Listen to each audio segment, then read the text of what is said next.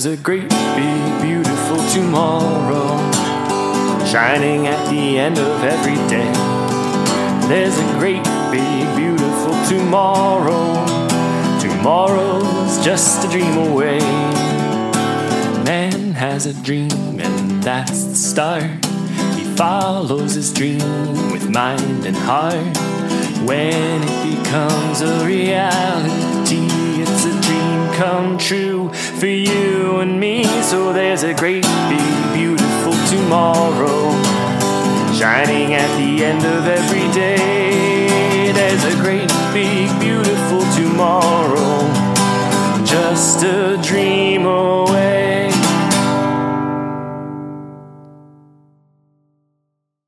Hello and welcome to Dream with Mind and Heart, every Disney movie ever. I'm Ryan Silberstein, and with me is Megan Bojarski. And in this episode, we will be covering one of the most controversial films in Disney's history, Song of the South. In part because it's incredibly difficult to watch, both because of the subject matter and its lack of availability, and in part because of its extremely layered legacy. It has sort of taken on this mythic status as a cherished film that is also slandered by social justice warriors. However, the vast majority of the talking points surrounding the film by those who do praise it are actually just not true. Just a clear reminder that, for a topic as this that has had so much written about it over the course of its entire history since it came out in 1946, this episode alone is not going to attempt to fully dissect the film or all of the legacies of it. There's a lot of very interesting work by both academics in terms of theory and nostalgia and how we process history through culture, all the way to just the general memories of people who saw it as kids and kind of hold on to the nostalgic memories of it. We're recording this the same week that Splash Mountain has officially closed in Disneyland in California. So there's a lot to talk about with this, but we're going to do our best to cover the things that we feel were important to talk about in as much depth as we can. We'll be citing sources as much as we can as we go, as well as even having more of them in the show notes than usual. And so if you are interested in following up on this discussion, there's certainly no lack of things to read or digest or help you process actually watching the movie if you choose to do so, or giving you a better impression of what the movie is if you choose to skip it. And we will be giving a plot synopsis of this, again, because it's one that is not legally available to most people in the world for the past 20 plus years. And so we'll be doing that sort of at the top to try to give an understanding as we talk about it, to give a working knowledge of what actually happens in this movie. So before we dive right into that plot synopsis, just a brief disclaimer and trigger warning. This episode will include discussions of racism, slavery, Jim Crow, white supremacy, and more. We also want to openly acknowledge that this is not necessarily an easy topic for us to talk about or for many of you to listen to. We have debated several times the merits of even including Song of the South and have put considerable time and effort into making sure that we handle the topic as respectfully as possible. We believe that including it in this project can shine a light on something that Disney has done its best to hide for almost 40 years.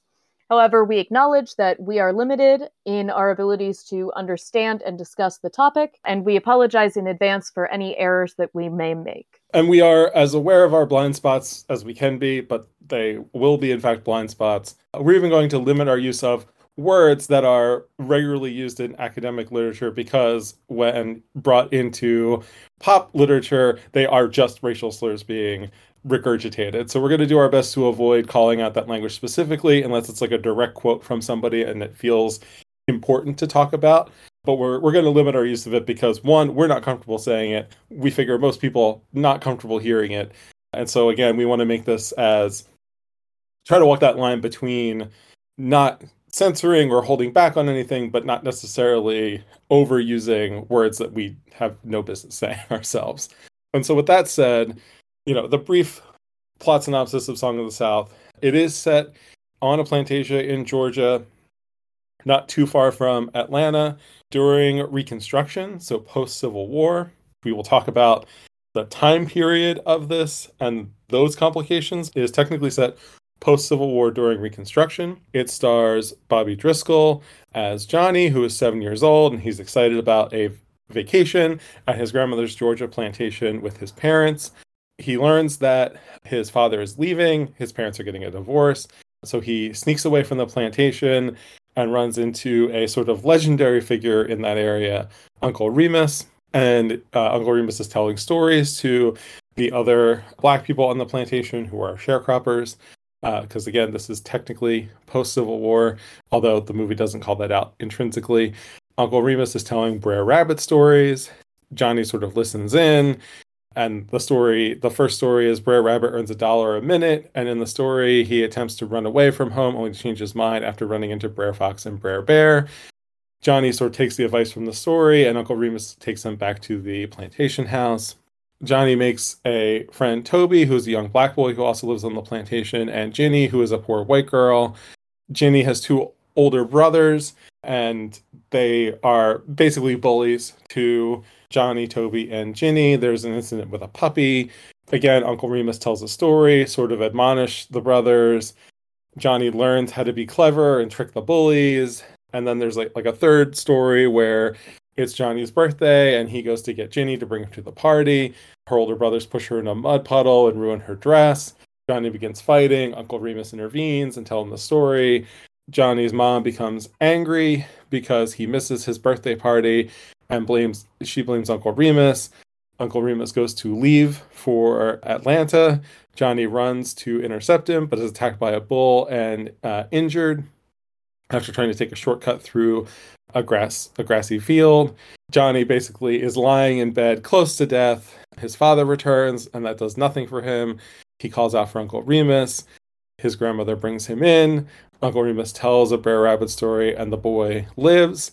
And then it sort of ends. The 3 young kids and the puppy sort of happily playing in the plantation. Uncle Remus is shocked when Brer Rabbit and some of the other characters from the story appear in front of them and interact with the kids. Uncle Remus joins them, and together they all walk into the sunset, whether intentional or not. The perfect picture of racial harmony at the end of this movie, and which is a thing people hold on to, but I think there's a lot of other stuff to unpack. So pausing there for a second, this was my second time seeing this movie. The first one was in college when illegally or extra legally sharing of movies became technologically possible. This was like, oh, we could actually watch Song of the South, and I had only known it personally from the first volume of the Disney sing-along tapes, in which the Zippity Doodah sequence was part of it. So that was the only part of the movie I'd actually seen before, and so like I'd never seen Brer Rabbit or Brer Fox or Brer Bear because they're not in that sequence outside of Splash Mountain when I went to Disney World as a kid. So like I had sort of limited exposure to Song of the South until I saw it that first time. And my overall reaction was like, wow, that is both racist and kind of boring. And watching it this time, my opinion didn't really change that much, to sort of give you a preview of our wrap up here. But I think being an older, more educated, more culturally aware person, my biggest takeaway here perhaps is that, we're kind of going to unpack the Uncle Remus of it all and the origin of how these stories got to Disney in a minute. But even outside of some of that context, if you just take the film by itself, it's really damning, both the plantation setting and then Uncle Remus telling his stories basically to motivate and help a white kid's story. If we take these as Black folklore, it's co-opting them to serve a white person's story. And that in and of itself is pretty damning, I think, of this movie overall. And I think says a lot about whether you want to call it intentional views, or you want to call it sort of an unintentional situation. It was either complete thoughtlessness or actual co-oping that sort of got us to this point, with this being the story of this movie. And I think that, we'll sort of talk about it a little bit later, I think, about maybe separating the animation from the live action. But I think in this case, when you see the whole package together and you see that the animated segments are sort of in service of Johnny and not of Uncle Remus or, Johnny's friend Toby, who is the young Black boy that he's friends with, like, those characters are all supporting Johnny's story. And I think that makes it an even just like that to me, like that's the thing that actually sinks the whole thing in terms of being able to redeem any part of this. As we'll discuss more about the conception and the production, what we'll be seeing a lot of is that this was not necessarily a film that was made and everyone thought it was good, great, and wonderful until the modern day. There were a lot of warning signs early on, and that's been something that's been really interesting to find out more about. My experience with this movie is very unusual. Those of you who have been listening to us for a while will know that I am very Disney illiterate. I did not have much of a connection with it as a child. However, I remember this movie. I actually think that I watched it either in kindergarten or first grade. I couldn't track down any specific knowledge about that, but I remember the Tar Baby sequence as being something that I specifically have seen multiple times. So where you, I think, really got Disney's presentation of it, which was, here is the song with nothing else, and then maybe a little bit of that mythical, lost stories of Disney vibe.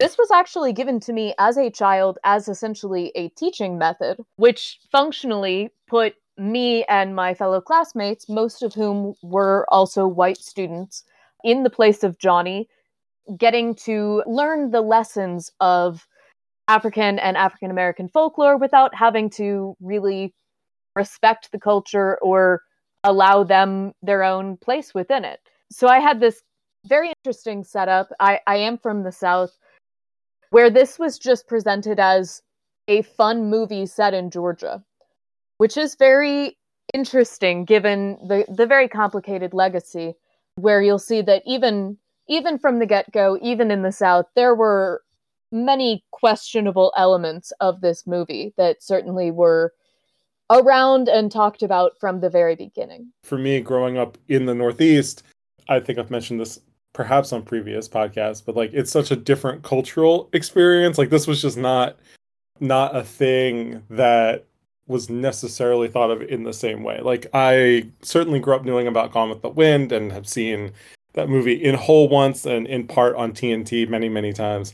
But it wasn't spoken about in the same thing. It wasn't we have to show our kids this movie because it's about our culture or our way of life or what, however you want to frame it, being from the South. But at least in my world, this was not one that, outside of Zippity Doo-Dah, this was not a talked about movie. I don't even know if I knew what movie it was from until, much, much later. To be fair, I don't remember every detail of my childhood exposure to it, but I know there was some. My adult exposure to it was far more through the Alabama song that talks about Song of the South. There are some really great and some really questionable things going on with that as well. But it was just really kind of an interesting situation because I remember Song of the South better than I remembered Snow White. And that's definitely not what you would expect from Disney classics and what should stand the test of time. And certainly not someone I would expect from, a 90s kid. Mm-hmm. Because this movie technically wasn't really available during your childhood. That must have been a pretty old copy. That's a good point. To be fair, Snow White might also have been in the vault at the time. That's true. But it was definitely interesting because I remember Sleeping Beauty and I remember this, and then I don't really remember Disney movies until my teenage years, which is definitely an odd kind of way to absorb Disney culture. And then so kind of moving in, I alluded to Gone with the Wind earlier, but Gone with the Wind was, it's really hard to undersell how big of a deal Gone with the Wind was in 1939. And that prompted Walt Disney to buy the rights to Joel Chandler Harris's books, kind of hoping this was meant to be a cash-in movie to cash in on the success of Gone with the Wind. But obviously the war happened in between. And so this movie doesn't come out until 7 years after Gone with the Wind. And as we'll kind of talk about a little bit later, everything had changed in between. Or maybe not everything, but enough had changed to seriously alter the reactions to this movie. So Megan, I know you did some research on Harris himself and sort of his his background and sort of the background of these Uncle Remus stories that are the source material for Song of the South. So one of the things that I think is really going to be kind of hammered home throughout this podcast is that Song of the South was always controversial. And that's in part because the Uncle Remus stories, as supposedly written by Joel Chandler Harris, were extremely controversial. So essentially, the story as we understand it is that Harris was a white man. He was pro-Confederacy from Georgia, and he spent many years of his youth on a plantation. And so basically, when he wasn't kind of learning how to be a journalist and a newsman, he spent a lot of time in the slave quarters at the plantation, listening to what he has described at least as traditional African folktales. What he did with these was basically divorce them from the people who told them and tell them in whatever ways he wanted for his profit alone. There have been some arguments that essentially he did a wonderful good thing, that he was very fond of the enslaved peoples that he was associated with. And there have been argues that what he did helped to preserve a lot of this folklore. That's complicated, but at a minimum, what was very obviously not complicated was he took these stories that were not his own stories. He wrote them in essentially some form of linguistic blackface, where he was able to write them using his understanding of African American dialects. And he was able to present them to the world in as many forms as he wanted for his profit and his profit only. The people who told him these stories never got any money from his books, and certainly didn't get any money when Disney bought the rights. There's certainly some controversy, even more to be had, with the concept of buying these rights. When we talk about Disney, a lot of times they didn't necessarily have to buy the rights because it was folk stories and these ideas that had been passed through civilizations. But Disney has kind of claimed ownership over them. And now we've gotten to the stage where Disney has really claimed ownership over entire folklore traditions that were not even spoken with the people who created the folklore. So there was a lot of controversy about these stories to begin with, but Disney bought them because he said that he had kind of this familiarity and fondness for them from his childhood. He specifically said, quote, "From the time I began making animated features, I've had the Uncle Remus tales definitely in my production plans. It is their timeless and living appeal, their magnificent pictorial quality, their rich and tolerant humor, their homely philosophy and cheerfulness, which made the Remus Legends the top choice for our first production with flesh and blood players." Gotta love the timeless appeal of the most hidden, hard-to-find Disney movie of all time. Well, not always right about everything. But, and again, we are certainly not going to get to the bottom of the Joel Chandler Harris thing at all. And I think, I see in the notes that you made, Megan, you have the word written in quotes, and I think those quotes are doing a lot of heavy lifting in that sentence, which it seems like it's actually debated and no one really knows for sure, or at the very least there isn't necessarily 100% codified point of view. I do think it's worth pointing out that Alice Walker, author of The Color Purple, among other novels, accused Harris of, quote, stealing a good part of my heritage in an essay she wrote titled Uncle Remus, No Friend of Mine. I think that alone is enough to give sort of an example, but there are people who do say that Harris, did a somewhat of a net positive in terms of actually getting these stories down on paper. But again, that's certainly up for debate, and it's not a topic that seems necessarily settled even to this day. So saying controversial, I think on that note is certainly accurate. There are some things that were always controversial about Song of the South that to me seem pretty cut and dry at this point. So, once talks began with Harris's estate in 1939, Disney was given the green light to start production on Song of the South in 1944.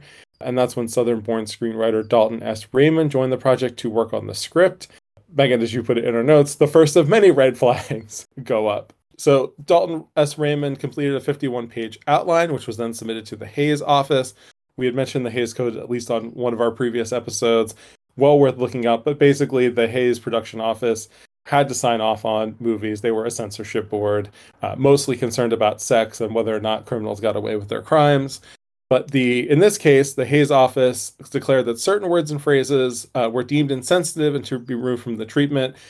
And if you can sort of just imagine what those words and phrases might be for a censorship board probably made up entirely of white people in the 1940s to say was too much.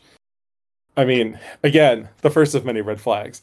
After this, Disney brought in writer and performer Clarence Muse, who was the first African-American actor to appear in a starring role in 1929's Hearts and Dixie, to sort of consult on the script. That did not last long because Raymond refused to rework the black characters into anything other than stereotypes. And so Muse left the project, and he also reached out to various black publications to criticize the work. It's the kind of thing where some people who disagree with him accuse him of being biased because he wanted to play the part of Uncle Remus that ultimately went to James Baskett. But, you know, we will also note that when the NAACP and the American Council on Race Relations requested access to the treatment to give their feedback, they were denied. And so, again, maybe the second of many red flags go up. And so then Disney brings in another writer. So this is just red flag after red flag. For those who want the real play-by-play, Slashfilm.com put out an excellent article just last year called The Song of the South Controversies Explained, which deals with a lot of this, where we can see just how it went from bad to worse. Like Ryan was saying, they had already brought in one person who tried to change things, and it didn't help. So Disney had this wonderful idea. Disney, who did not really understand how the world worked, but really hated communists and thought that he had the world figured out, decided to bring in Maurice Rapp, who was a Jewish left-wing speaker, who essentially said, why on earth would I work on this project? Who was very concerned that the film would lean into Uncle Tom stereotypes, which it does. And Disney supposedly told him, that's exactly why I want you to work on it, because I know that you don't think I should make the movie. You're against Uncle Tomism, and you're a radical, which I feel like if you've already had multiple people tell you, don't make this movie, but what would you do in the movie is probably not the best way. And it gets even worse in that Rapp only lasted 7 weeks before a fight with Raymond saw him removed from the project. There's some discussion about how willing he was or how willing he wasn't in being removed. But the long and short of it is, everyone they brought in, even those who were not part of the African American community, said that there were problems and were kicked out for discussing those problems. This is just one brief moment where I want to cut in and say, as we've said, there have been some discussions, including Keith Cartwright in Reading Africa into American Literature, who have kind of discussed the idea that Harris could be a major, authorial force towards keeping African American folklore alive. And whether you believe it with Harris or not, I don't think Disney is the right one. There's some great articles that show other movies that do a better job with this. So I will direct you all to Shadow and Act's article, 11 Movies That Prove Black Mythology Has Always Existed, for some films that honor the folklore and mythology of Africa and African Americans without being something that literally kicked off to tell them that they were making a racist movie. I think it's fair, but maybe generous to call Harris controversial. And I think it's fair and more than generous to call Song of the South controversial in the sense that every step of the way, and I think that's the thing, when I first listened to Karina Longworth's You Must Remember This season about Song of the South, that really sort of opened my eyes and helped me to understand the history around the movie and its making and its release, as we're going to kind of recap here. One of the things that people say today when defending Song of the South is oh, it was a product of its time. But as we're going to do our best to demonstrate, people at the time were like, this is a throwback. This is regressive compared to where we are now. And I think while Disney was primarily concerned with trying to avoid controversy and make it this as a benign a thing as they could. I still don't think that. I think the politics kind of come through inherently in the project. Like I said, out of will or ignorance or some combination of both between various people working on this thing, there's no doubt in my mind that this was again a throwback is a nice way of saying it was viewed as pretty racist when it came out in 1946. As I mentioned earlier, this whole project really owes a debt to Gone with the Wind. There's a lot of aesthetic similarities into the way that Georgia plantations are depicted in both. However, Gone with the Wind came out in 1939, and by the time Song of the South was released, it was further out of step with the post-World War II social values that had sort of come about in the preceding years in between. And I think part of the reason for Gone with the Wind's popularity was sort of the fantasy of it all, especially, popularity of Gone with the Wind outside of the South, let's say, because in the South, I feel like the Lost Cause narrative is strong enough to sort of drive a love and nostalgia for that movie.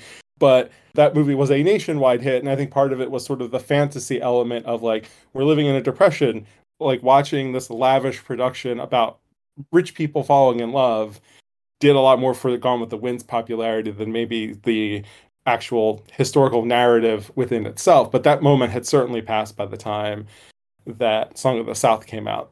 And again, this is basically a live action film. There's like 3 major segments with animation. So I would guess that there's less animation in this than there is in Reluctant Dragon overall in terms of percentage of its runtime. Like, this is a longer movie, I think, by about 20 minutes. But I think there's just less animation overall. And so that sort of sets the stage for actually making the movie in 1944. As the movie is getting written, Disney's already getting feedback of, again, don't make this movie. You're going to just reenact dated stereotypes. And again, this is people in 1944 saying, well, your stereotypes are dated. You have no business making this movie. And so by the time we get to 1946, Disney had stopped production on all the features except Song of the South, Make Mine Music, Fun and Fancy Free, and So Dear to My Heart. They had cut 40% of the employees, and a month later they brought back 108 just to finish Song of the South and Fun and Fancy Free. So again, we're in this era where, we're post-World War II. The government money presumably has basically dried up at this point or has been spent. And the Disney studio is back in trouble. And this is the movie that Walt thinks will turn everything around. And as we all know, once Walt thinks that he knows what's going on, he pours all of his money and attention into it and doesn't listen to anybody. I think we mentioned in our earlier episode talking about the strike that Walt outright said, if someone tells me to do something, I am going to do the opposite just because I don't want you to tell me what to do. And I think that was very present in this situation where he was basically being begged by all sorts of people not to make this movie or not to make it the way he did. And he really just didn't listen to it. One of the most complicated legacies of this movie is specifically looking into the actors that were hired. For example, they had cast James Baskett to play Uncle Remus, who had previously played one of the crows in Dumbo, which we have already said was not good in its own right. So despite the fact that he had been in some of the more regressive portrayals of race in earlier films, Disney explained to Baskett's sister that he was, quote, the best actor I believe to have been discovered in years. According to some of the records and sources we've found, after this film, Disney actually kept in contact with him and fought for Baskett to get an Academy Award for this performance. All of this kind of built up to Baskett's death, after which his widow apparently wrote to Disney and told him that he had been, quote, a friend indeed, and certainly we have been in need, kind of creating this portrayal that it wasn't necessarily a bad casting, but simply the fact that Disney really believed that James Baskett was the best actor in the world. That seems to be cut down a little bit from the fact that he had commented to one of his colleagues that when he was casting the role of Toby, he had found, potential trigger warning here, quote, a swell little pickaninny. to play the character, which is a term that at best is a stereotype and at worst is a slur and was a slur in that time. This is not the time or place for us to sort of try to break down the psychology of Walt Disney or his views on race. We could certainly call him a complicated figure as a shorthand of saying it was messy. I think it is possible for someone like Disney to be very fond of an individual person like James Baskett and still hold views or use words that come across as very racist. You know, again, Disney is someone who grew up in the turn of the century. I think we know from other people in our lives, some people don't update their mental dictionaries or points of view over time, even if they come to accept individual people that they know as existing beyond those stereotypes. And again, that could be a generous reading of Disney. That's about as far as I feel like I can go in his favor in this case. But I do think that James Baskett gives a wonderful performance. I think that he is actually the only live action performance in this that is truly, he's the only one that's on screen and good enough to actually be sort of engaging. And the film gets a lot more energy, at least, when he's on screen. And so I do think that he gives a good performance. It's just that he's playing a character that is fundamentally a stereotype. Whether he's a historical stereotype from minstrel shows and an Uncle Tom type or his own Uncle Remus type, as we'll probably talk about later, that's up to be debated. But I do think that for what it's worth, he's giving his all to that performance. Whether or not the character is well written or not is a second question beyond that. Song of the South also features Hattie McDaniel, who played Mammy in Gone with the Wind and won an Oscar for it, even though she was unable to attend the premiere because of segregation. Even that Oscar, not her winning, but just the whole thing around it is a little controversial if you dig into that story. But she only took this role because she won the Oscar for playing such a stereotype, wanted to push back on it, and her career basically dried up in part because she was caught between playing stereotypical characters where she would get criticism from the Black community for playing those roles or not being able to get cast in any other roles. And so, I think for both of these actors and a lot of other high-profile Black performers in this time period, it really was a choice between playing a stereotypical character or not working at all. And I think we think of major Hollywood names as having a certain amount of power over the creative process, but that was not the case for these Black performers or many other Black performers who were performing in movies produced by the white studios. We do not want to blame the actors who were playing these roles. While they often did what they could, Hattie McDaniel is actually celebrated for adding a lot of depth to the role of Mammy in Gone with the Wind and adding this kind of sense that she knew what was going on and was kind of the smartest character in the room, even if she acted subservient. A lot of the time, the fact is, if the roles were out there, the actors needed to survive. And especially on a movie like this, where we have already seen multiple people try to push back against the regressive screenwriting and be eliminated from the project, I want to make it very clear that we are not kind of scorning the actors who needed to do what they needed to do to get by.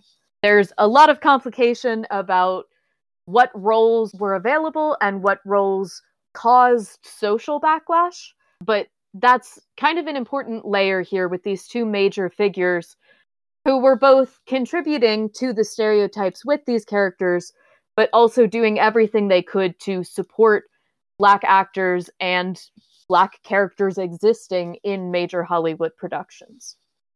Yeah, it's a really fine line, but again, I think when you sort of think about it and you put yourself in the mindset of those conditions existing, you can kind of see how they got to where they got. Because again, I do think that Disney making their first essential live action movie and the not the lead character, because he's not the protagonist, which is its own problem, but the most prominent role in the movie in terms of a marketing thing especially was a Black man. And that is a huge step forward in some ways, but it's a shame that step forward comes with literally 10 more steps backwards. So it's like you're doing, the headline is like, Disney's producing a movie with a black lead. And then the sub-headline is, but all the black characters in the movie are egregious stereotypes that are even regressive as we're looking at them in 1946.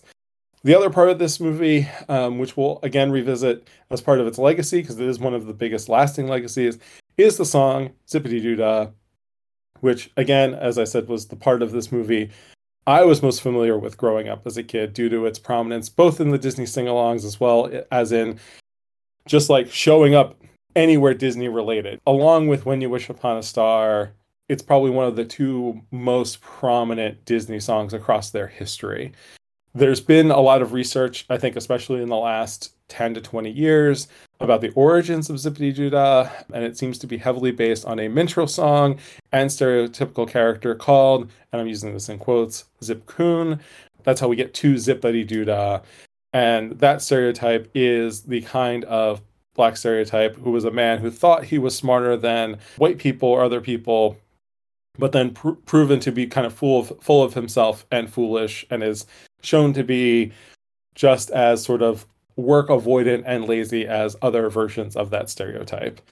This song and the melody and everything kind of has ties into Turkey in the Straw and some other songs associated with minstrel shows. There's a whole conversation to be had around the connections between cartoon characters like Mickey Mouse and some of the ways that they were portrayed. We talked about some of that a little bit in our Fantasia episode and its connections to the lost or banned racist Looney Tunes shorts. But all of these stereotypes are kind of in the mix as part of this sort of early history of American animation. And if you're interested in seeing kind of how so many of these things were built up together, one of the books that specifically looks into the origins of Zip-a-Dee-Doo-Dah is Doodah, Stephen Foster, and the Rise of American Pop Culture by Ken Emerson. And so in light of all this, Megan had the excellent suggestion to sort of give some alternatives for people. These are, I think there's only one of these that we're going to talk about that I have direct firsthand experience with so far, because I have my own work to do to kind of expose myself to more of these. But we at least wanted to go through and quickly highlight other depictions of Black people and Black culture in the early half of the 20th century, in and around Song of the South coming to production. One of the things that we really wanted to look into was the big myth of Song of the South and Gone with the Wind and so many other things, that these were a product of their times and that nobody knew any better. And that is something that we can pretty definitively explain is not true based on several kind of examinations of what was going on throughout those first few decades.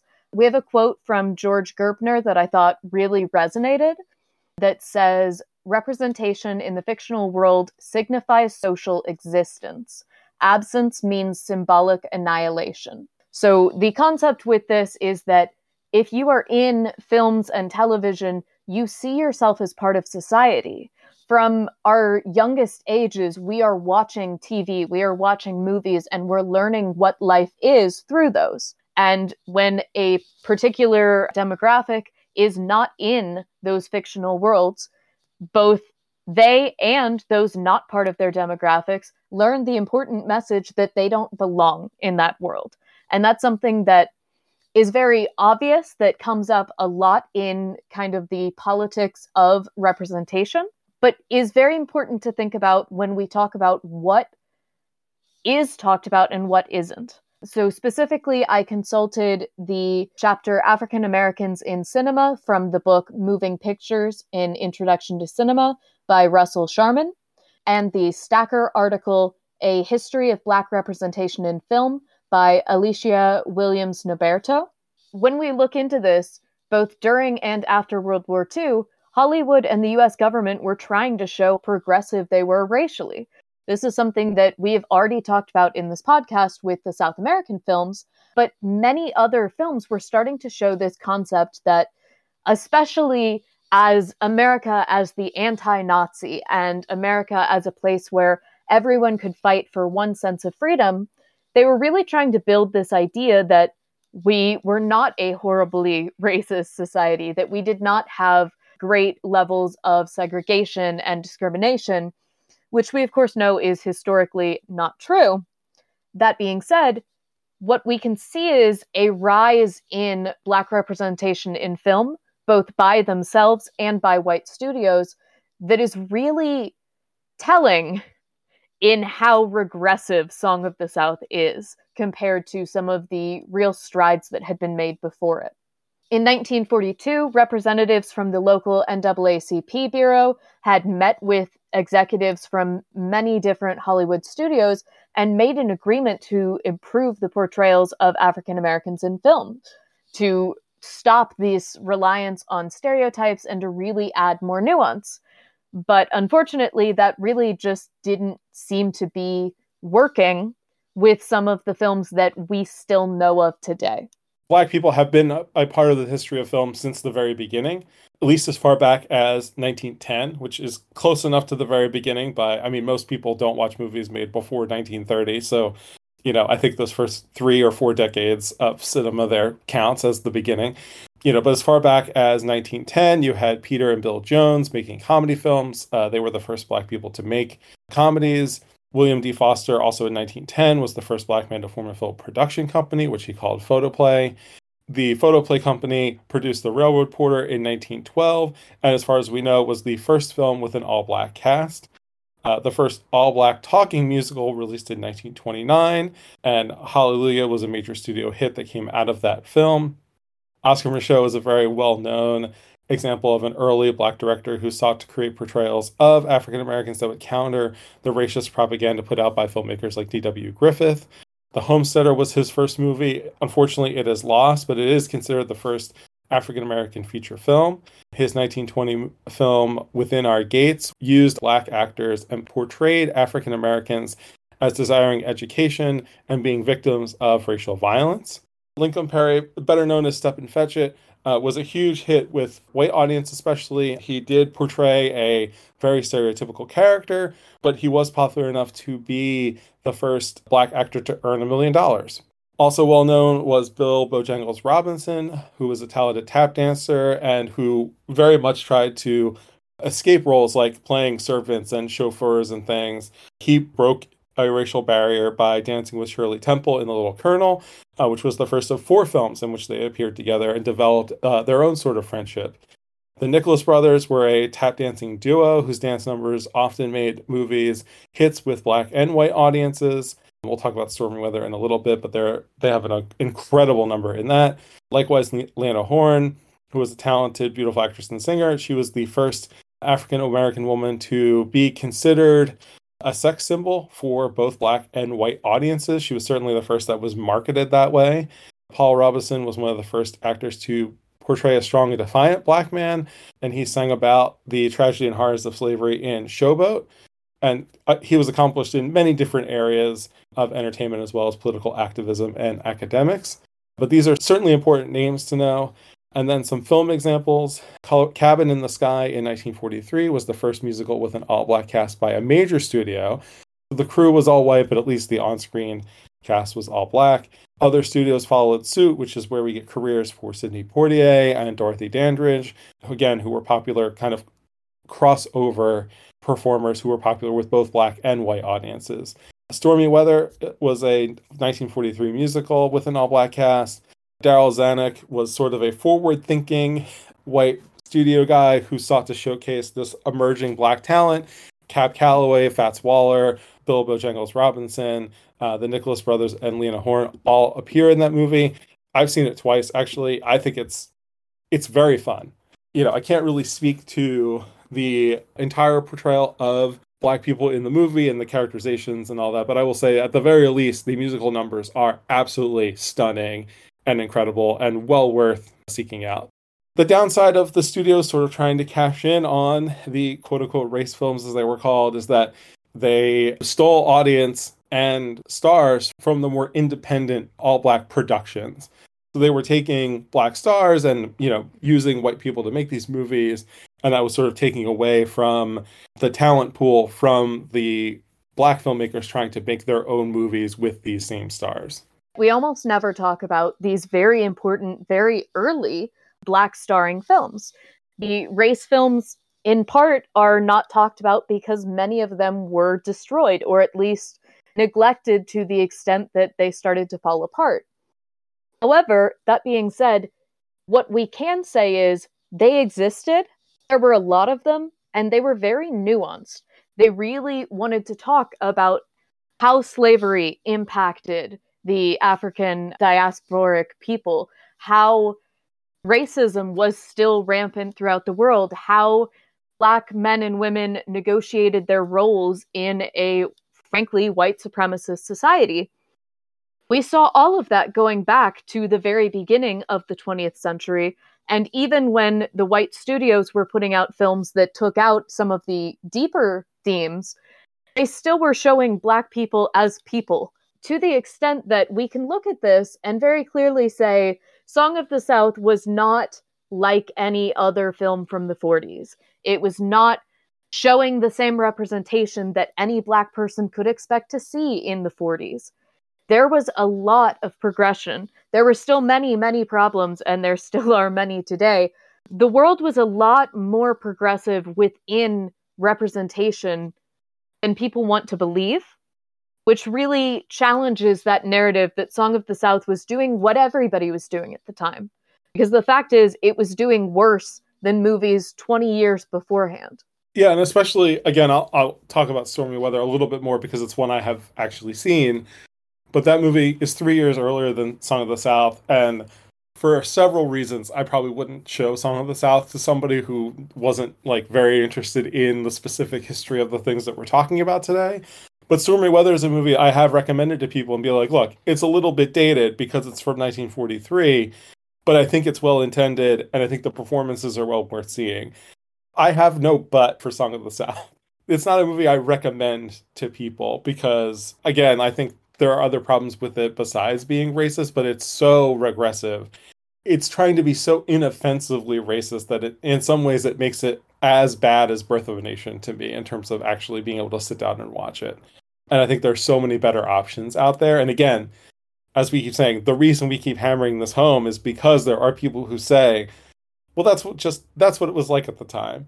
Or that's how people remember it being, or whatever excuse they give. And those excuses just don't hold water when you actually look at the history of the film, history of film in any meaningful way. Going off of that point, a quote that really stood out to me while we were researching this is by Cameron Bailey, who was the artistic director and co-head of the Toronto International Film Festival, who said, quote, "One of the illuminating things about studying Hollywood history is that you realize that representations that seem problematic now were not fully accepted at that time."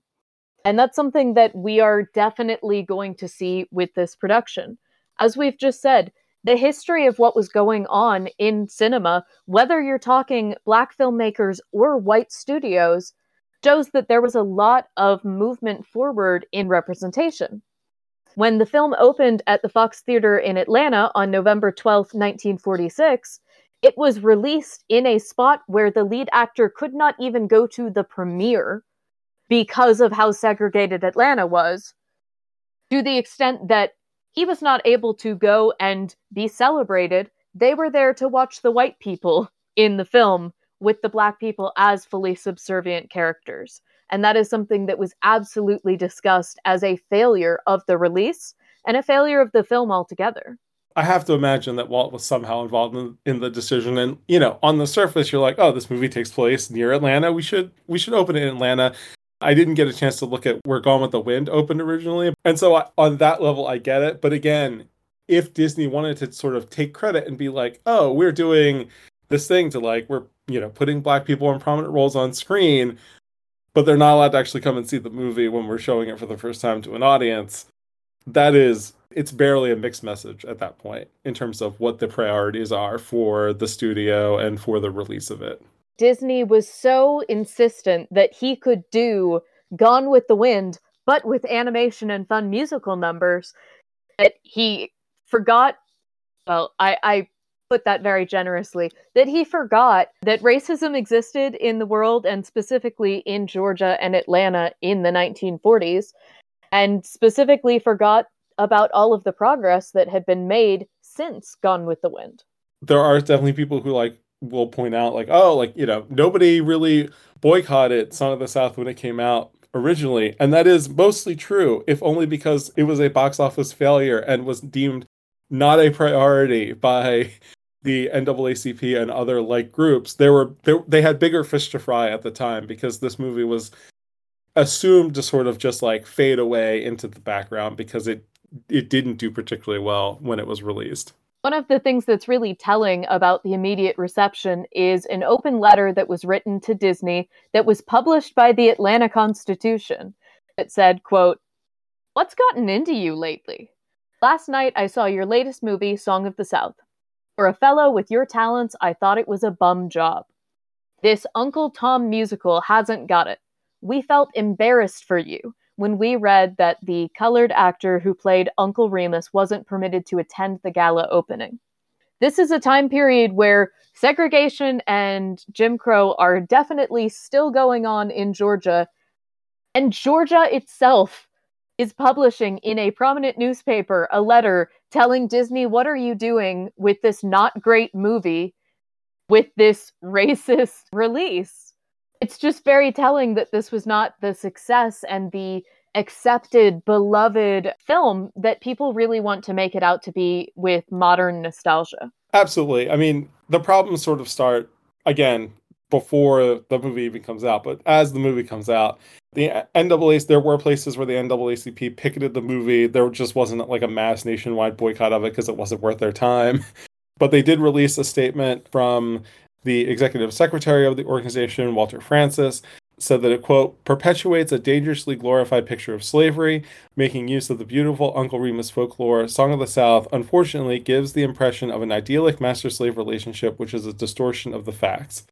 Now, Disney, of course, kind of responded to this and defended it as a, quote, "monument to the Negro race," and pointing out that it's set after the Civil War and therefore it could not be about slavery. However, when watching this movie, there is nothing that says at the beginning, like, that comes up where it's like, this is 1880, or this is 1875, or this is 1844. Like, there's no place in the movie that gives you a sense of time. There, like, the war isn't talked about as something that happened recently or in the past, or secession, or there's no historical context in the movie other than the high Victorian style clothing worn by the white people. And if you were not an expert like me, if you were not an expert in late Victorian clothing, there's no way to tell when this movie takes place. Again, you can debate all day long when this movie actually takes place. If you want to say it takes place after the Civil War, fine. But I think even the fact that confusion even exists, I think is very telling about the portrayal of especially the black characters in the movie. They are technically free people who are able to go. Like, Uncle Remus is able to leave. He can go wherever he wants. But there's like a line in this movie where he's basically like, I kind of like it here, and I kind of like the way that it used to be, if you don't mind me saying. And so it's even the defense of this movie as being like, oh, this is about free black people working on a plantation because they enjoy it a lot, is the most you can say, which again is sort of like damning with the faintest of praise in my mind. At best, this is about a period that grew out of slavery that is still extremely racist. Right. And a lot of the themes in it, whether you want to count it as during the period of slavery or after, are still really pushing through that the white people are above the black people, that the black people are somehow dangerous. Specifically, what we see a lot going on throughout the movie is that Johnny's mom is repeatedly finding him getting in trouble and saying, could this be because my son is confused about what's going on in our family dynamics? No, let's blame all of the black people who are actually spending time with my son. One of the biggest things kind of in the plot of this film is that Johnny is extremely confused and distressed by the fact that his father is not around. His father is not around because he needs to be part of a controversial newspaper in Atlanta. That's another thing that's just not really explored. Mm-hmm. But anyone who actually spends time with Johnny and makes him feel like his opinions and feelings matter is openly shamed for doing so and is viewed as dangerous, as potentially harming Johnny or leading him astray from the proper path.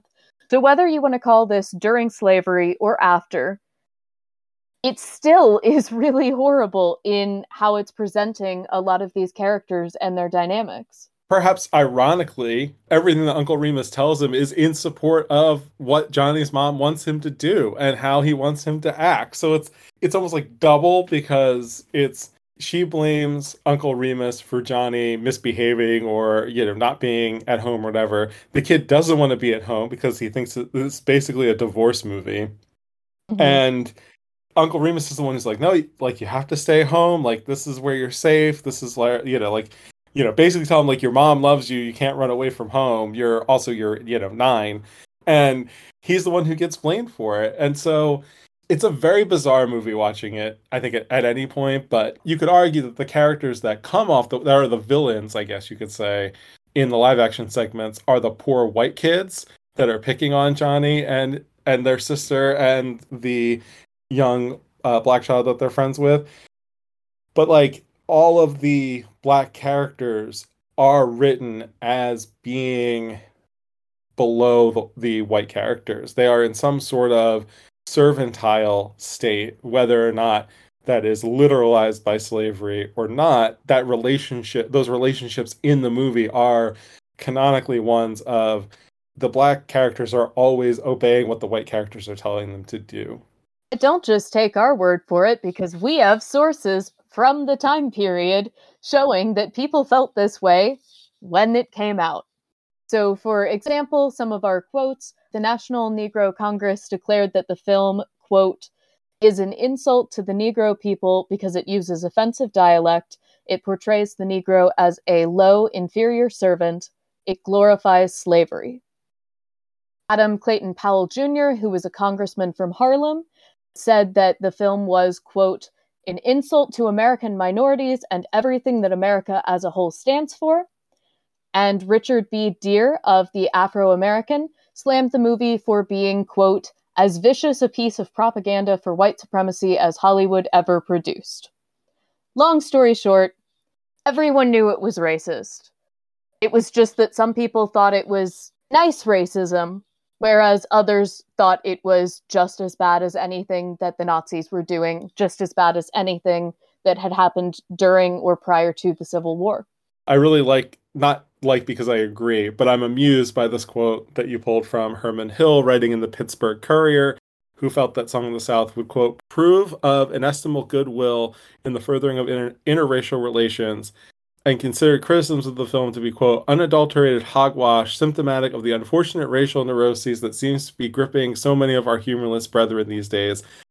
And this man, who has probably been dead for many, many years, easily could have scripted that for Rush Limbaugh in the 90s. Like, it's one of those, like, some things never change. And that's the other point about this. Like, even the people who were sort of defending this movie as this picture of beautiful racial harmony are just as ill-willed as the, anti-PC, anti-woke people that we've had for the past 30 years of my lifetime that I've been aware. And so the pro Song of the South side of this feels like a broken record to me, where, again, it's like they haven't been saying anything new this whole time.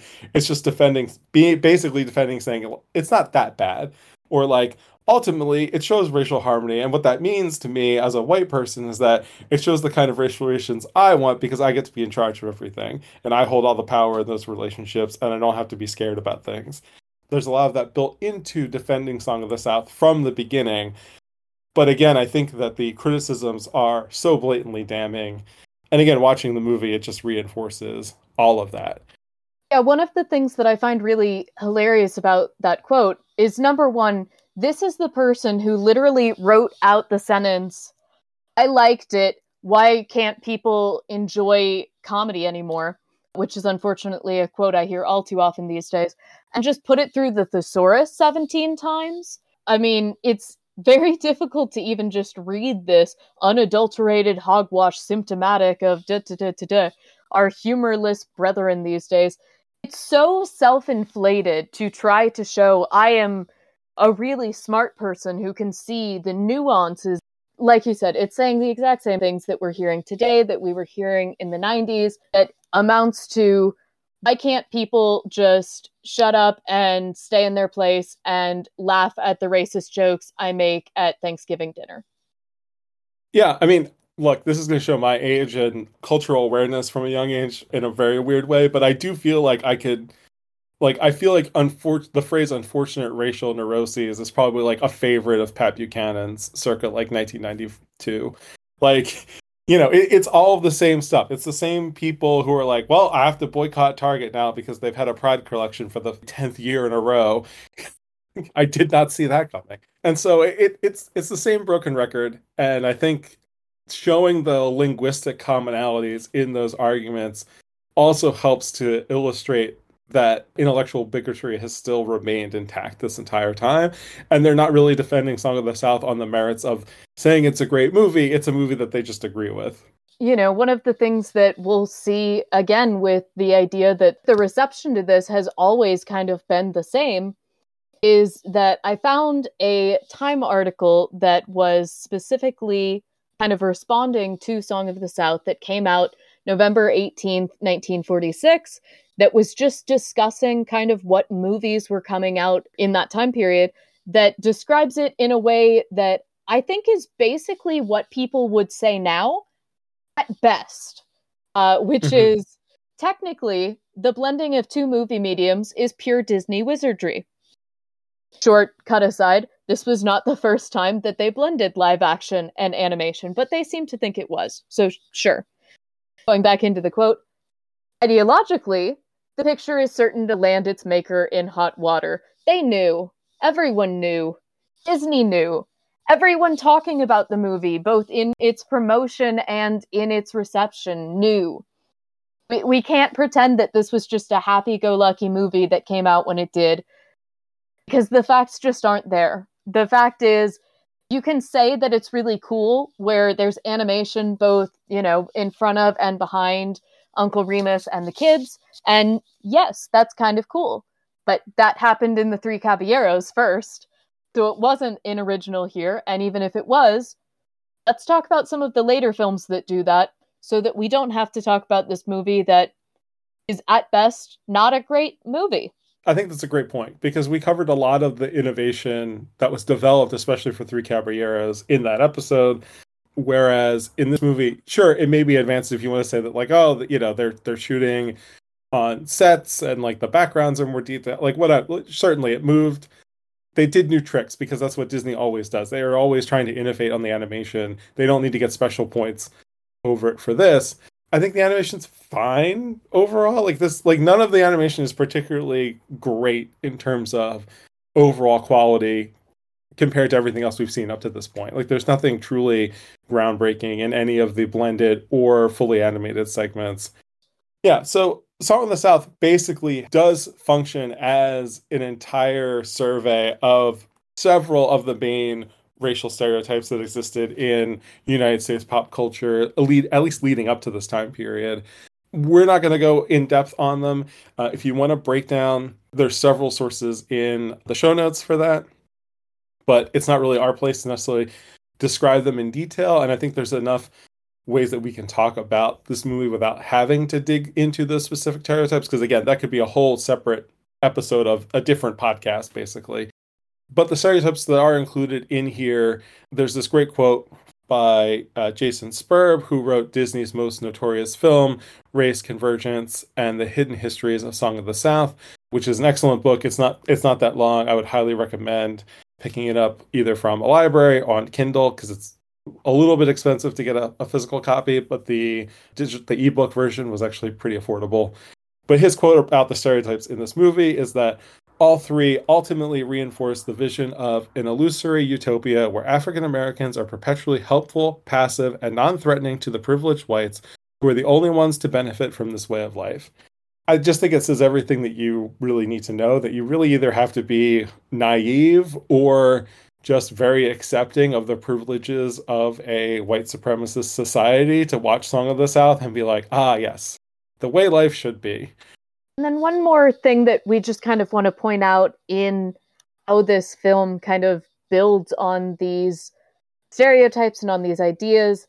As we've already talked about, it's unclear whether the film was set during slavery or in Reconstruction. It was actually something that the Hays Code enforced, that it be set during Reconstruction. which tells you a lot about kind of what the meaning came down to with this.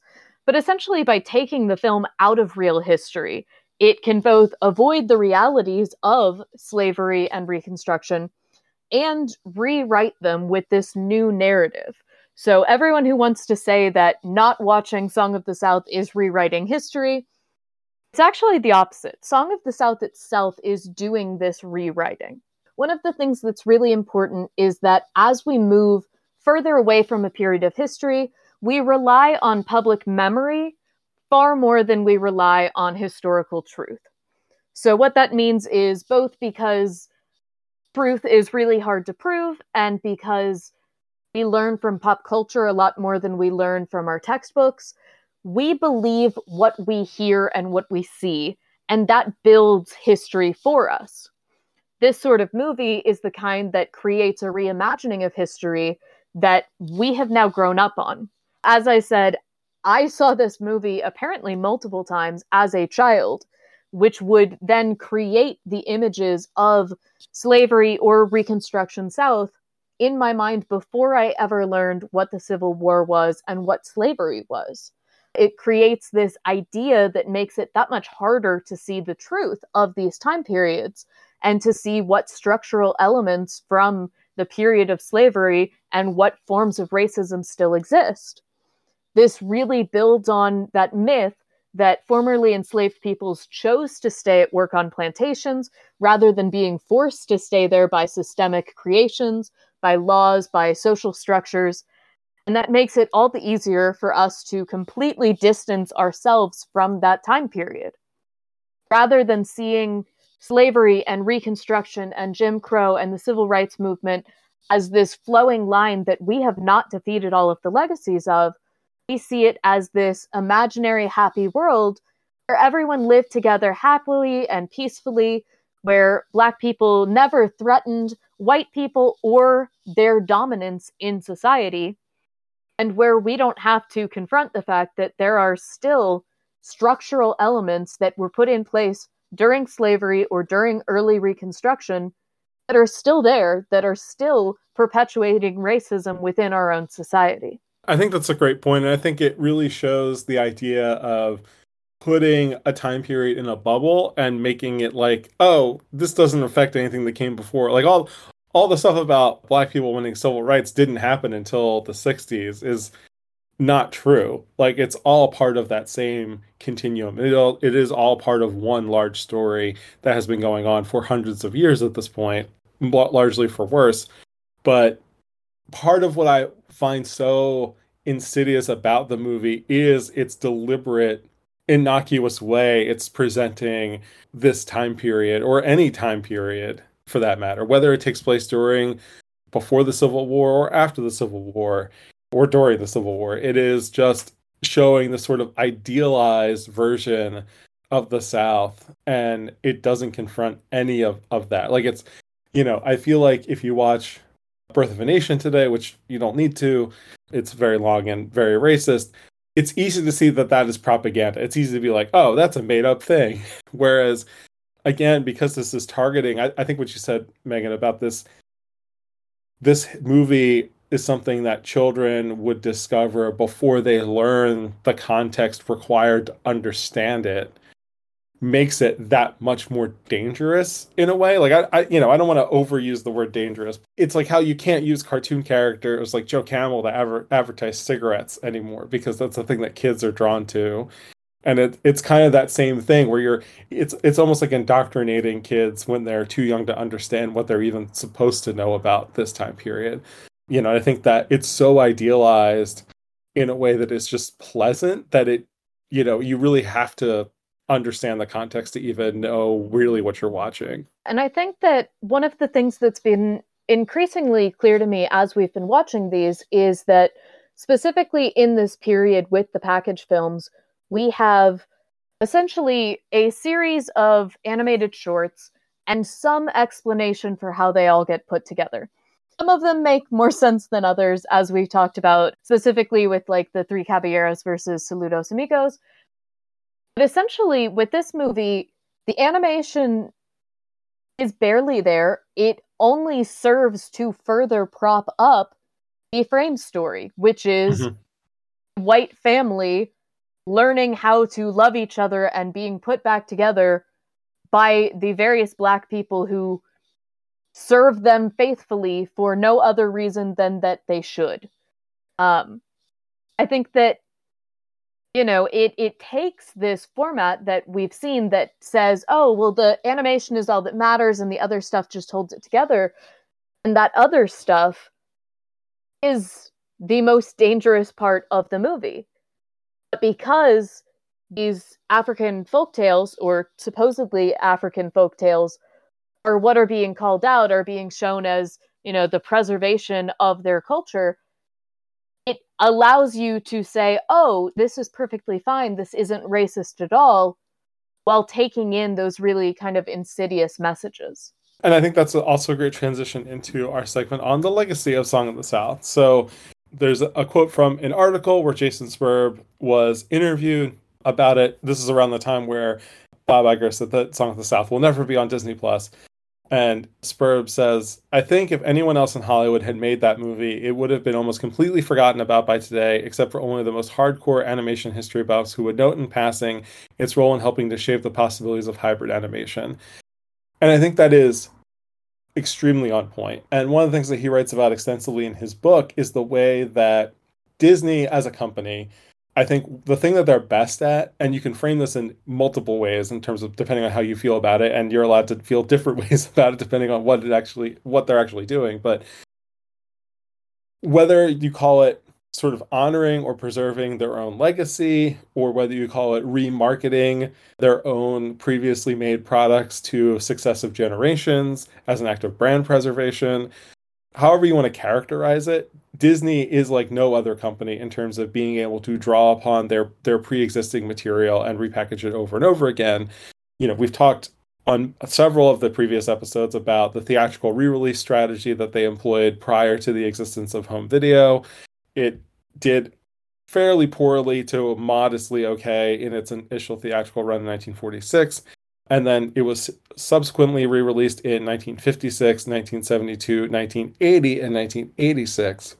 And I think it's very telling that it was released not at all during the 60s and then twice during the Reagan administration. And I think those years just tell you so much about how this movie even has a legacy today. Because 1986, that's the year I was born. So it literally was not really possible for me to see Song of the South in the theater. I don't remember offhand how widely the VHS was available. It's certainly not one that we owned. Like I said, my only real exposure was the sing-along tapes, where Zippity Doo Dah, I believe, was like the opening song.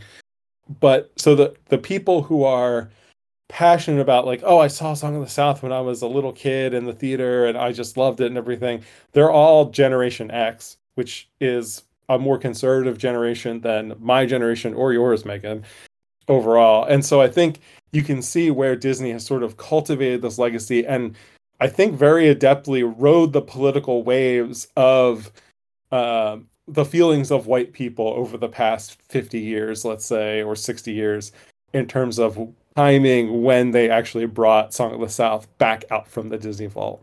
The legacy as a whole is very complicated, but the re-releases specifically, Jason Spurb does a great job talking about it. Karina Longworth does a fantastic job in her You Must Remember This podcast with the 6-episode discussion on the film. It was repeatedly released in times when they thought that white people would essentially want a more docile view of the Black population. For instance, according to the Los Angeles Times, the film was expected to make more than $7 million in 1972, which made it the highest-grossing Disney reissue. This is a movie that, again, was racist when it first came out, was not that good of a movie, and yet ended up being one of Disney's biggest reissues at that point in time. Why would that happen? Well, according to many of the sources, it's because this was a period of history that was known as white backlash, which was essentially after civil rights, white politicians, white speakers wanted to kind of suggest that, okay, well, we'll admit The past was bad. Okay, slavery wasn't good, but now we've gone too far. It was this period, and I think that we very much saw a similar period after Barack Obama was elected president. There was kind of this idea that we've done enough. We fixed racism, and in fact, we went so far that white people are now the oppressed race. And in that situation, white people, in many cases, wanted to feel empowered again. And this kind of movie shows the white people in power. Whether they're making the right decisions or the wrong decisions, whether they're portrayed as the heroes or the villains, white people are unquestionably in power.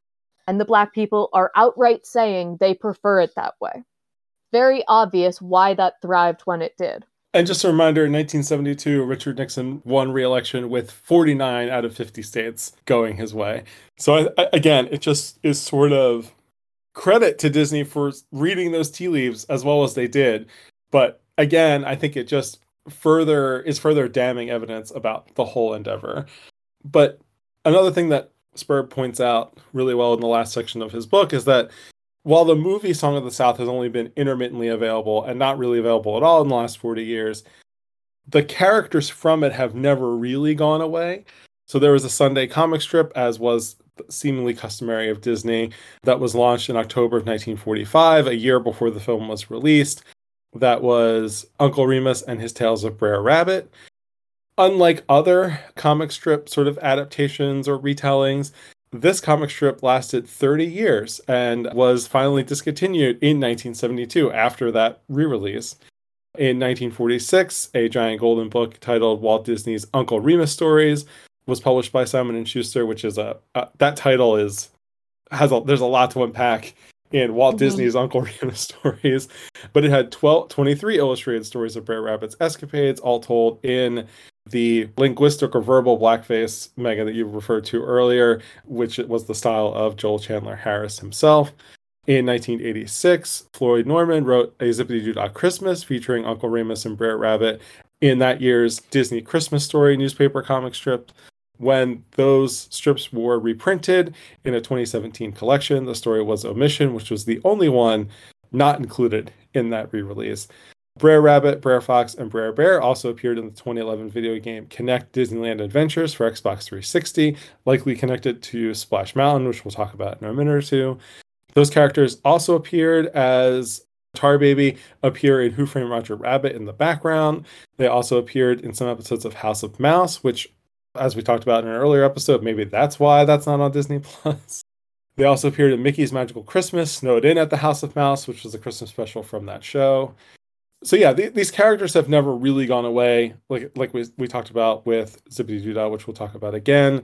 There's been a concerted effort by Disney to sort of break out the animated characters from the rest of the movie, I think especially since 1986.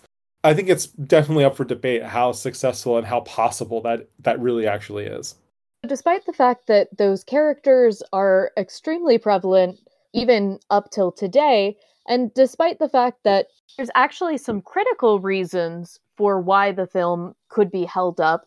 For instance, James Baskett was the first Black man to win an Oscar. Hattie McDaniel was the first Black woman for Gone with the Wind, not this film. Song of the South won an Academy Award for Best Song with Zippity-Doo-Dah. Baskett had a special Oscar from the Academy for his, quote, able and heartwarming characterization of Uncle Remus. Disney has made very clear that this is not something that they particularly want to hold on to. In 2020, Bob Iger announced that Song of the South would never be released on Disney+. But there has been some pushback on that, even within perhaps surprising sources. In 2017, Whoopi Goldberg, who had just been inaugurated as a Disney legend, wanted the film to be re-released publicly and explained, quote, I'm trying to find a way to get people to start having conversations about bringing Song of the South back so we can talk about what it was and where it came from and why it came out. And I think that one of the interesting things there is we can have that conversation without giving Disney a bunch of money by re-releasing a racist movie. And I think that that's kind of that balance that has to be made in praising the good elements of it, the conservation of some of the stories that might have otherwise been lost in bringing Black talent to the screens and to the Oscars, without having to actively say, hey, instead of honoring the work that is being done in the modern day, or even the work that had been done in the race films, let's bring back a racist film to talk about why there was a racist film. I think there's just a lot of kind of complexity to the question of whether the film should be available or not, because there are other ways to acknowledge it without re-releasing it. I think the window has sort of passed a little bit, and this is my own personal view, because Roger Ebert was also in favor of giving the film some kind of availability. He talked specifically that it's not a movie that necessarily it should be widely available for kids. I think he was talking about on tape or DVD at the time. It shouldn't be on the shelf, your local Best Buy or Target, where some person who isn't aware of it can just pick it up and bring it home and be like, oh, hey kids, here's a fun Disney movie we haven't seen. It should be more widely available for people who are interested in the history of culture and cinema specifically and animation.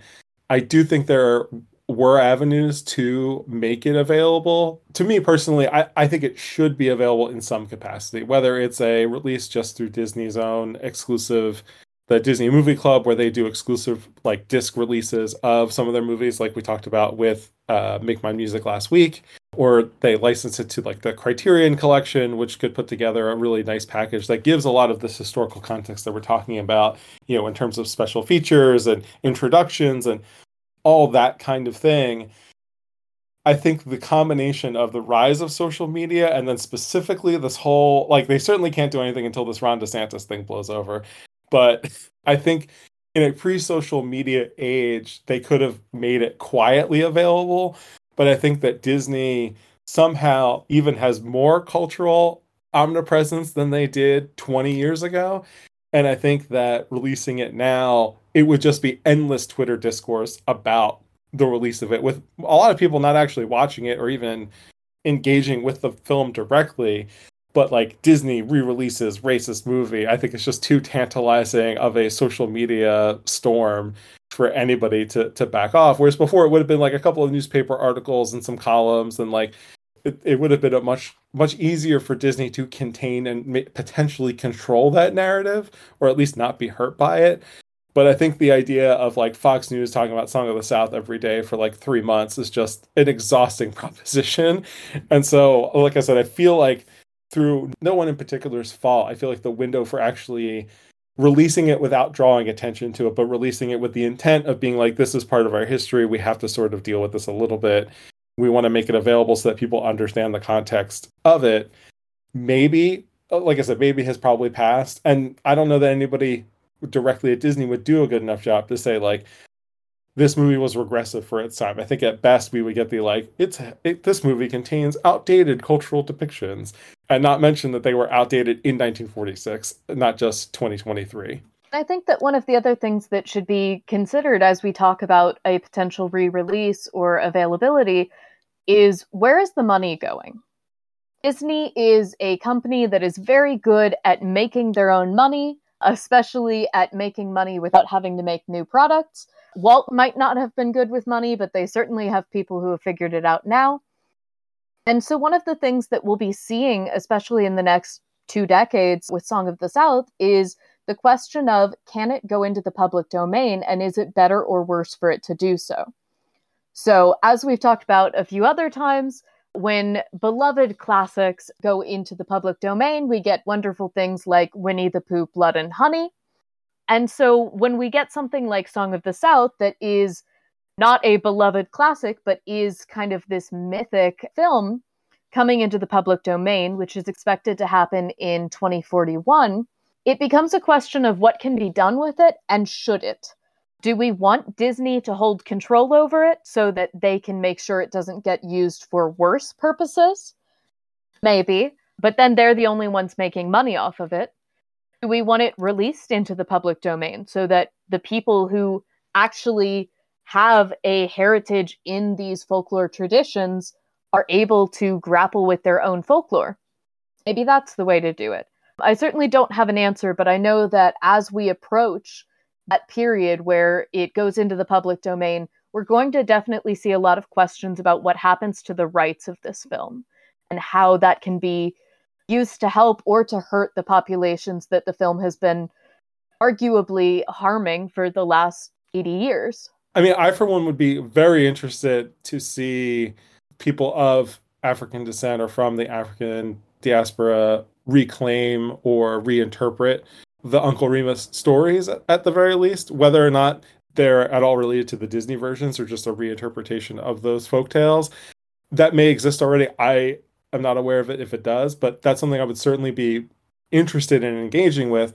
And the other point about keeping it sort of, tucked away is that I feel like the less people that see Song of the South, the more likely is the only people who do see it are the people who, besides the aforementioned, and I would count us in this category, hardcore animation nerds who really like digging into this stuff.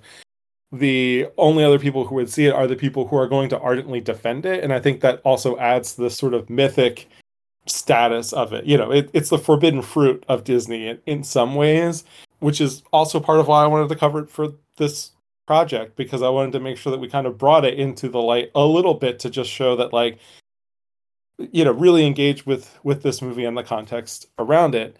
The other major part of its legacy, of course, is Splash Mountain. We're actually recording this as the same week that the one in Disneyland has closed. So 2 of the 3 Splash Mountains are no longer operating as Splash Mountain. But the ride was conceived in 1983 by legendary Disney Imagineer Tony Baxter, who is, he is just a great designer outside of Splash Mountain necessarily. But there was an effort to get more foot traffic in the land called Bear Country in Disneyland. It was originally called the Zippity River Run. Legend has it that CEO Michael Eisner changed the name to Splash Mountain to help promote the 1984 Tom Hanks movie Splash, even though the ride has somewhat little to do with Song of the South in the end and even less to do with Splash. There are no mermaids on the ride. After being delayed and going way over budget, it finally opened in Disneyland in 1989 and then in Walt Disney World and Tokyo Disneyland in 1992. As of this recording, only the one in Tokyo is still operating. The ride itself, which I rode as a kid when I was in Disney World. When I was in Disney World last year, it was closed for refurbishment. And then when I was also in Disneyland last year, it was just too cold to ride a water ride. And so I've not ridden Splash Mountain since 1996, I think. It's not my favorite kind of ride to begin with. But anyway, the ride itself omits Uncle Remus entirely. There's some allusions to some of his phrases on signage in the line and on the ride. But he as a character does not appear. And it's sort of replaced as a journey through a cartoon bayou filled with animal characters. The Tar Baby scene is in the ride, but the Tar Baby is replaced with honey as a way to trap Brer Rabbit. And so, it's a very detailed ride. I think in terms of theming, it works really well. I don't think that you've ridden it, Megan, but I did send you a ride through video, so I'll ask your thoughts if you got a chance to watch that in a minute. But I think nobody really gave much thought to Splash Mountain other than being like, oh, it's really weird that Disney's based a whole ride on a movie that they won't let anybody watch. Amid the George Floyd protests in 2020, Disney announced that they would retool the ride in Disneyland and Magic Kingdom to remove the Song of the South elements and replace them with a concept based on Princess and the Frog, which just is a much better movie anyway. They began development on it in 2019. They didn't really give a timeline. They had discussed retheming it for at least 5 years before landing on really going after the Princess and the Frog theme as a replacement. In July of last year, Disney announced that the new ride will be called Tiana's Bayou Adventure and will open in both parks late 2024. The Magic Kingdom version of Splash Mountain closed January of this year. The Disneyland one closed, like I said, this week as of recording, the very end of May 2023. Tokyo Disneyland is operated by the Oriental Land Company, which actually licenses all the stuff from Disney and puts their own money into the parks. And so they have said that they're sort of still deciding what to do about Splash Mountain. And there's a whole thing about the Japanese understanding of the very specific United States racial thing. There's a bunch of other complications there. But I think my hunch is that they're going to see how the Princess and the Frog version is received and then make a decision as to what they're going to do about their version. But I Watched a 4K on-ride video on YouTube from the final day of Splash Mountain at Disneyland, and I shared it with Megan because, like I said, I don't believe she's ever ridden the ride. I just wanted to get her quick thoughts about it. I feel like I might have ridden it when I was very little. I honestly don't remember. I think that for me, what's notable is that most of the Disney rides are just rides that have Disney things splashed onto them. I don't think that we're going to really see any change to the ride experience except, change out scenes from one movie to the other, change out a tiny bit of the theming. I think that it's really kind of just an aesthetic band-aid that they're going to put on this to just kind of take the same exact mechanical experience. I'm not sure it really does anything other than saying like, hey, look, we changed the name and we changed, a couple of walls and images. I think most people know those characters from the ride more than they know them from the movie directly, which I think is interesting. And I think the whole conception of the ride and the way that they're just focusing on the cartoon characters and the songs, I think shows that even as far back as at least 1983, Disney was very cognizant of the issues with the movie itself. But I certainly agree with you about the changeover. I think, perhaps ironically, a log flume ride suits Princess and the Frog's New Orleans bayou setting better than it does Song of the South, because there's a scene where Johnny is on a little tiny rowboat. And I was like, oh, there is actually some water in this movie. But I do think the New Orleans of it all really actually it'll make the ride make more sense, because there isn't really anything resembling, there's no waterfall in Song of the South. It's not like there's a big scene where Brer Rabbit jumps off a waterfall or something. And water's not really a main element of the movie whatsoever. So in some ways, I think it'll just make more sense, at least give characters from a better movie more prominence in the parks. But ultimately, I agree with you. I don't think they're going to change the mechanical nature of the ride much, if at all. And it's really just about redressing a bunch of the robots and adding different music, which, I think they just put a YouTube short out on like the official Disney Channel about some of the music that they're going to include in the new version. So I'm excited for that. But I agree with you that as a ride, the good parts of it, which is like it's a good theme park ride, will remain the same. And then, the rest is sort of dressing over that. And then with Zip-a-Dee-Doo-Dah, which again is the other really prominent part of the legacy, there's a lot of nostalgia for the song, and the song is itself nostalgic. It sort of represents an idealized version of plantation culture. There's also what Spurb calls affective nostalgia, which is personal recollections of the film itself and the era that it was experienced during, which also tie into the themes of the song. And then the manufactured nostalgia of, again, as we've been talking about, Disney sort of picking and choosing and how to release parts of Song of the South and keep it alive so they can keep using Zip-a-Dee-Doo-Dah, which I feel like they've finally given up on within the last 20 years. That they've really cut back on leading with Zip-a-Dee-Doo-Dah, and it doesn't show up as much. Over its history, it has been covered by both black and white artists, including Louis Armstrong, the Jackson 5, Bobby Sox and the Blue Jeans, which is a Phil Spector group in the 60s. So it is interesting, again, as we talk about, this is certainly a conversation that you and I are not equipped to have, but I do find it interesting, the number of black artists who have covered the song, and I would love to learn more about what they thought of it at the time, or how they reacted to it, whether they were like, oh, it's a popular Disney song and yet maybe it connects to these things, but whatever, or if we've actually learned more about that song through research more recently and they weren't aware at the time.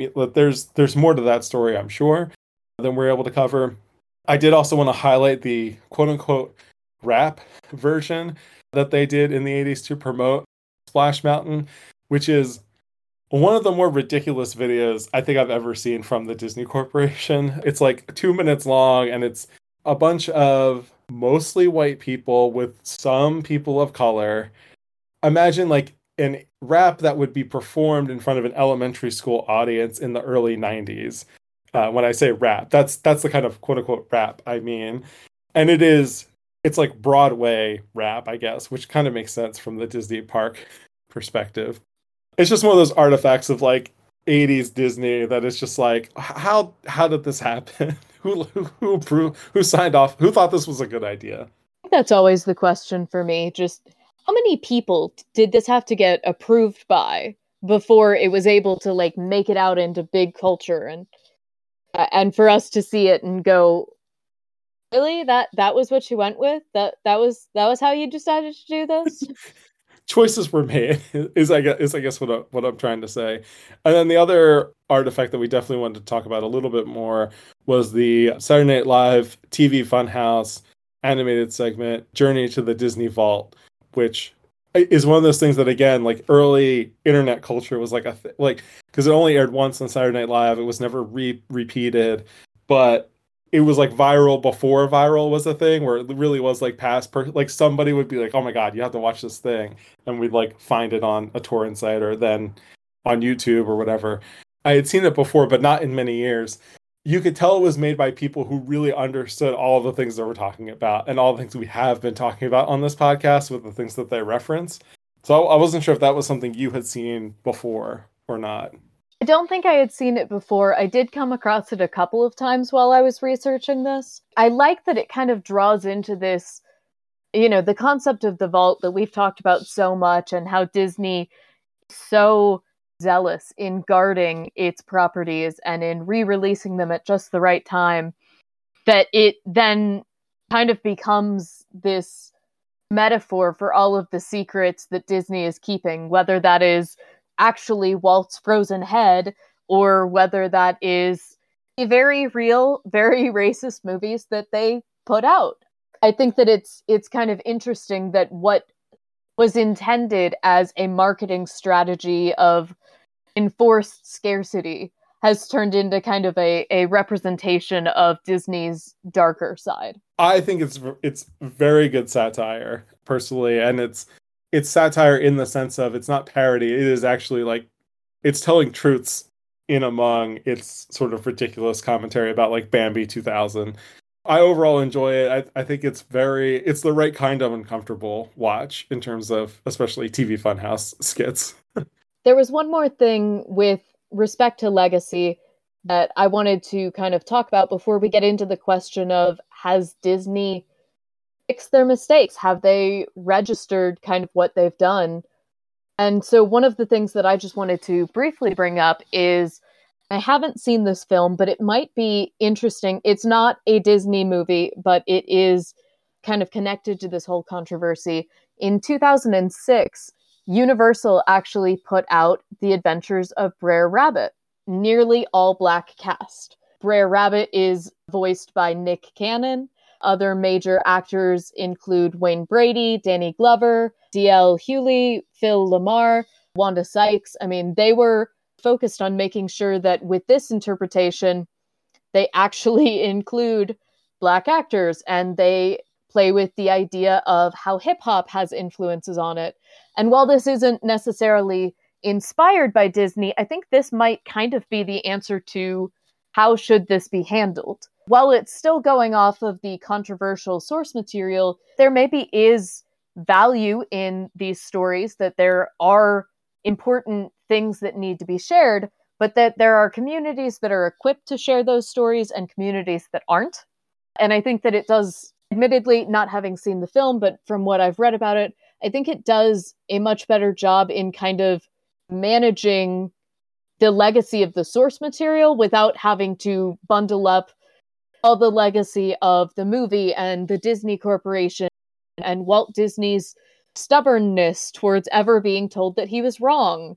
That is kind of hard for Disney's interpretation and Song of the South to ever really escape. Yeah, it looks interesting. I can see it's available for digital rental pretty cheaply, so I may check it out at some point just to satisfy my own curiosity about how this is all handled. But yeah, moving into kind of our last sections around, has Disney fixed their mistakes? I think is a very good question to ask. It is still one of the only movies that Disney's put out with a Black lead. There's also has been pointed out the trend of Disney movies to not show Black characters in human form for extended periods of time, which was a controversy, especially around Pixar's Soul, which was their first movie with a Black lead. And I think these are all interesting. Like, again, Soul is a movie I like very much, but that doesn't mean that those criticisms aren't valid. Like, it can still be a movie that you enjoy, and also it's worth thinking about these questions in the way that people are being depicted and represented on screen. We're recording this right after the live action Little Mermaid has come out, and Ariel is played by a Black actress. They're certainly making an effort, and I'm not going to say that it's enough or when it would be enough. I think the fact that an effort is being made is its own form of progress, at least from where we sit right now. And it's always going to be too fast for some people and not fast enough for others, which I'm certainly sympathetic to it not being fast enough. But I do think that there is at least an effort being made, even if that effort sometimes is clumsy and backfires on itself. We definitely can see progress. I know that there have been a lot of really interesting studies that have looked into essentially how much different demographics actually speak in their movies. For instance, there has been a lot of discussion of the fact that Disney princesses in their own movies are not often the most dominant speakers. Sleeping Beauty, I believe, is the biggest failure in that regard. But even in the films that we see as really kind of progressive, a lot of the time we see that male characters are speaking more than female characters. And I would be interested in seeing that as Disney kind of progresses, how often does that still remain a trend where we see that Black characters, even as they're put into more dominant roles, more nuanced roles, do they still ever get the amount of speaking time as they got in Song of the South? Because if Song of the South still has more spoken words than any of the modern films, which is certainly possible, I would say, that's certainly something that should be considered. I specifically have been thinking about this in Love, the Every Single Word series by Dylan Marin, which is a series of videos that show every single word spoken by Black characters in popular films. It's a really great way to see the major problems still very present in modern filmmaking. A lot of times either show there's like one or two lines by Black characters, or even show, hey, here's this movie that we're heralding as like this amazing, wonderful movie. How often do Black characters speak? Oh, none? Okay, let's talk about that. And I would be very interested in seeing how a study or a video like that could be done with these more modern interpretations with Black leads to show if they even get to the level of on-screen discussion as they did in this movie in the 40s, that we have said many times is not a good representation. I will at least confirm that Ariel does still lose her voice for a good chunk of the movie, so that's probably not helping matters. But that is, at least that is a problem hopefully unique to The Little Mermaid and Disney's version of it, rather than the larger systemic issues. But it is one of those things where, and there's a couple other examples from that movie in particular. There are some downsides with race-blind casting if you're not being super careful about the implications of casting people of color in certain roles, especially in this live-action Little Mermaid. They're trying to make it a very, non-colonial world that this takes place in, but they don't really explain enough. There's still... It was one of those things that, they were trying to not talk about it by casting their way out of it, and it just made me have more questions. So it's not a perfect system, and there's certainly a lot more progress to be made on a lot of different fronts, but at least the effort can be appreciated and acknowledged, and then the success can be judged on those individual choices, I think. One other thing that I just wanted to discuss on this same subject is there's an article by McKinsey that is called Black Representation in Film and TV, The Challenges and Impact of Increasing Diversity, which just does a really great job discussing current problems with race and representation in entertainment, specifically looking into, for instance, what percentage of people of color are in the entertainment industry and how do they get dispersed on different films. For instance, if the director, lead screenwriter, or executive producer are not Black, there are often very few, if any, Black actors being cast in it, which puts an undue burden on Black filmmakers, Black actors. is a major breakdown in what kinds of roles Black actors are available for. And this is something that's just been discussed many times in many ways, comes into kind of this idea that not only do we need more representation, but we need more thoughtful representation. Going into those issues that we already discussed. What does it say when a white woman takes a Black woman's voice for the vast majority of this new live action film? How does all of that play out?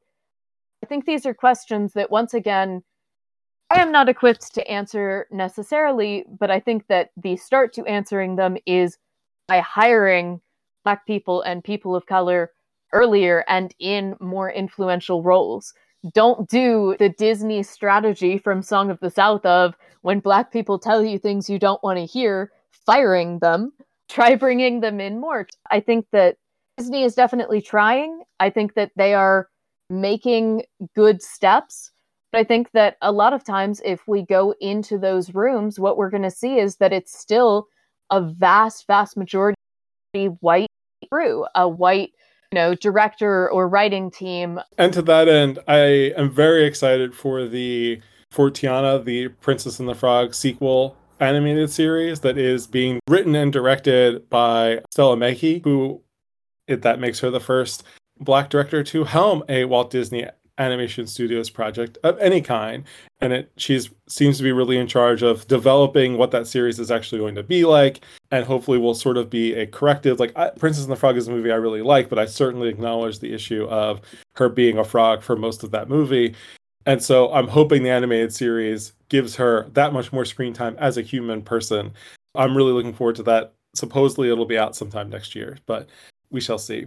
But in terms of our takes and overall closing thoughts on this, I haven't been hiding my opinion about this at all. I find Song of the South to be both racist and boring, so my opinion has really not changed since I watched it, 15 plus years ago. There's some good animation on a technical level, but it doesn't feel anything particularly innovative or special. And so there's nothing so good here that I feel like it needs to be seen other than as an artifact of Disney's history and the history of Black representation in cinema. Unless you are doing sort of research, whether on your own for just a personal enrichment project or some sort of, academic or larger work that you're engaging with this material on, it's not a movie that's good enough for me to say, yes, it's extremely racist, but there's nothing after the but. There's just nothing good enough about this movie for me to say, you should really seek out Song of the South and watch it if you haven't. There are other films that do it better. There are films that are created by Black filmmakers, or at least with an all-Black cast, that can do it better. I think that you should, and I'm certainly intending to, you should definitely check out that Universal film, The Adventures of Brer Rabbit. If you want to see what was going on in 1940s film regarding the representation of Black people, don't choose what was notably a racist film at the time. Choose something like Stormy Weather, or specifically really any film by Oscar Micheaux that is still available to us. We should be pushing for these views that really do show the history, that do show the technology, that do show the folklore and the mythology and all of these wonderful cultural elements in any movie other than the boring and racist Song of the South. And I think that's kind of my big take on it. And are certainly less racist. I'm not going to say not at all racist, as we've demonstrated over the past few episodes, over the past history of this podcast so far, but certainly less racist, or less pervasively racist. That's probably a better way to say that. Fully admit that I may not see all of the issues with every movie, but I think that there are certainly movies out there that do the same thing better. Just that's all it boils down to for me. I just think that we can see technology better in other films. We can see the folklore better in other films. And so the long and short of it is, yes, this is the secret hidden Disney movie. But the fact is, it's as much for the fact that it's not a good movie as it is anything else. Just watch something better. There are so many other recommendations. We have a lot of sources here on what, if you're obsessed with Song of the South, what was going on behind the scenes. We've also listed several sources for other things to watch, and I think that's a good place to take from this. I completely agree with everything you said. And I don't have anything more to say on the subject, so if you want to take us out, go right ahead. I hope that we did a pretty good job with this subject. Next time on Dream with Mind and Heart, we will continue this series with something that is far easier to watch, both because of the fairy tale fun nature of it and because it's actually on Disney+. So join our climb up the beanstalk with fun and fancy-free. In the meantime, you can email us at dreamwithmindandheart@gmail.com and follow us on Twitter, DreamMindHeart, and on Instagram at DreamWithMindandHeart. Thanks to Rosalie Kicks for our artwork, Honey Badger's Folk for our theme song, and our editor, Tessa Suela.